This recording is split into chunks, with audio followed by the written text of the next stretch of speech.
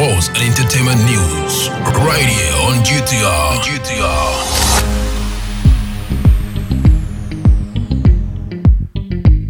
Hello, good evening. Welcome to the evening news on Ghana Talks Radio. Coming up, GLOSAC wants Presidential Office Act nullified to halt appointment of unqualified staff. Ghana among the best in immunization coverage despite vaccine shortage, says the Ministry of Health.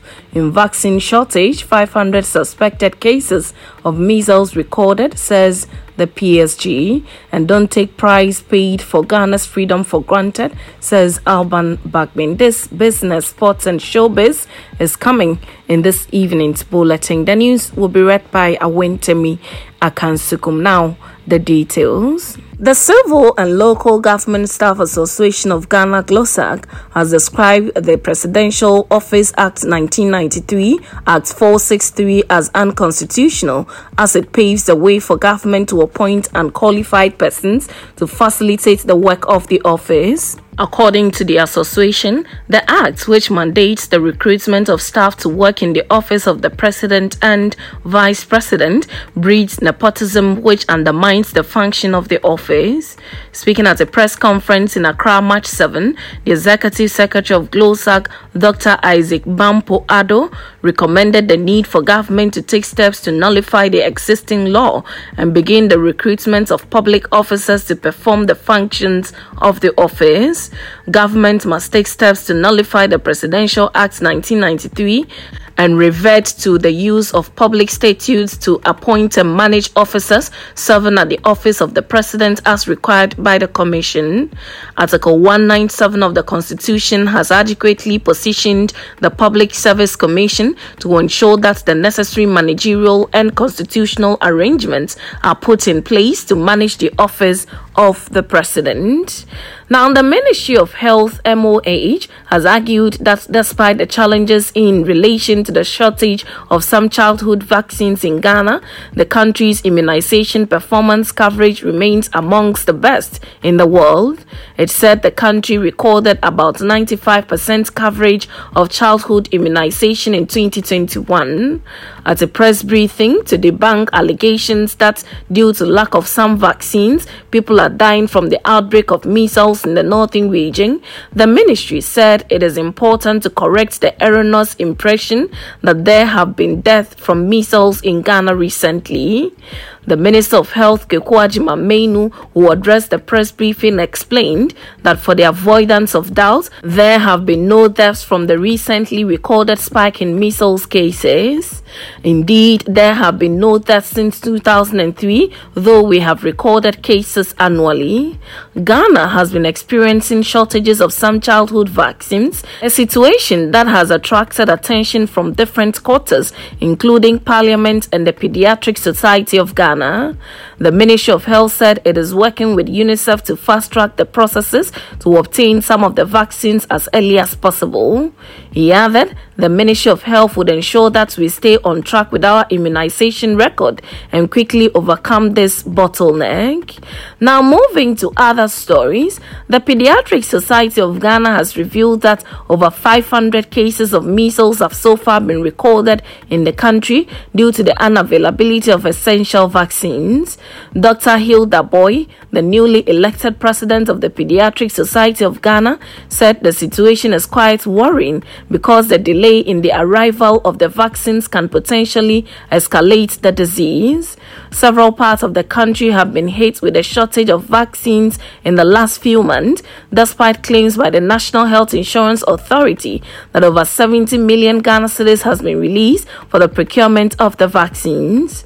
The Ghana Health Service has attributed the shortage of vaccines used for the routine immunization of babies to the depreciation of the Ghana cedi.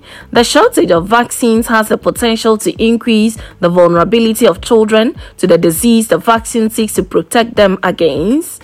Under the routine vaccination program, a vaccine for tuberculosis disease, oral polio vaccine, measles, rubella, meningitis, and tetanus purchases are administered. Vaccines against polio, hepatitis B, and Haemophilus influenza type B, and 6 infectious diseases that are particularly dangerous to babies are also among those administered. Now, in other stories, the Speaker of Parliament, Alban Bagbin, has admonished Ghanaians not to take the freedom they are enjoying for granted as their forefathers pay huge prices. He further called on Ghanaians to rededicate themselves to the ideals of democracy, freedom, and justice fought by the country's forefathers. The celebration of this particular anniversary necessitates that we reflect on the progress we have made as a nation and to rededicate ourselves to the ideals of democracy, freedom, and justice for which our forefathers fought and also died. We cannot be oblivious of the ultimate price many paid for our independence. It was a steep price, and so we must pledge never to take our freedoms for granted. The Speaker said this in his Independence Day message to Ghanaians. Ghana celebrated its 66th independence anniversary on 6th March 2023 at Adaklu in the Volta region. The Speaker entreated Ghanaians to focus on building the nation.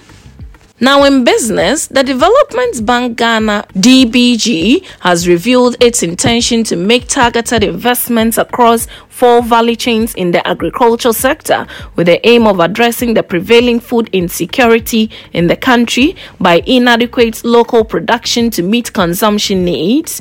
This initiative comes amidst increasing concerns about high food prices in Ghana, which have contributed to the country's record high inflation rate of 53.1% as of January 2023. The DBG's efforts to ramp up local production in the agricultural sector could play a crucial role in stabilizing food prices and improving food security in the country. According to Chief Executive Officer of DBG, Michael Mensaba, the 4 value chains that the bank intends to invest in are poultry, rice, maize, and soya bean. These value chains have been selected based on their potential to make a significant impact on the country's food security and the current challenges faced by farmers in these areas. The DBG's investments would be complemented by policy reforms in the 4 value chain, which will be based on the challenges identified through workshops held by the bank. The workshop, scheduled to commence on March 8, 2023, would engage relevant stakeholders in the agricultural sector to identify the obstacles hindering the sufficient production of food in the selected value chain. The challenges identified would be compiled and presented to policymakers for reforms that will be complemented by medium to long-term financing from the bank. The initiative would ensure that farmers in these value chains have access to the necessary resources and support to increase their output, thus improving food security in the country. Food insecurity is a significant challenge in Ghana, with the country having one of the highest food prices globally.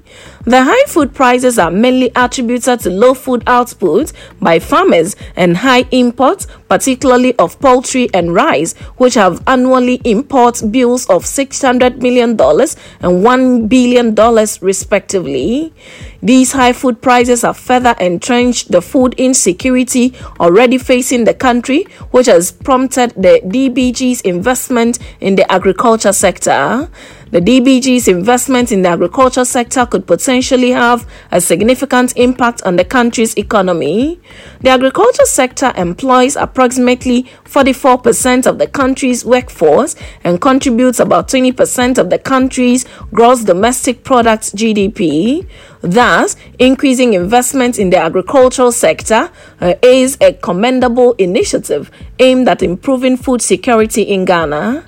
The workshop scheduled by the bank to engage relevant stakeholders in the sector would ensure that the challenges faced by farmers in these value chains are identified and addressed through policy reforms and medium to long-term financing. The investment in the agricultural sector could potentially stimulate economic growth and development, leading to increased income for farmers and other stakeholders in the value chain, as well as improved food security in the country. Now moving to sports, board member for Accra Hearts of Oak, Dr. Nyahota Maklo, has revealed that unsettled head coach Zlatko Matic was cautioned about the behavior of the fans following a string of poor results in the BetPawa Premier League.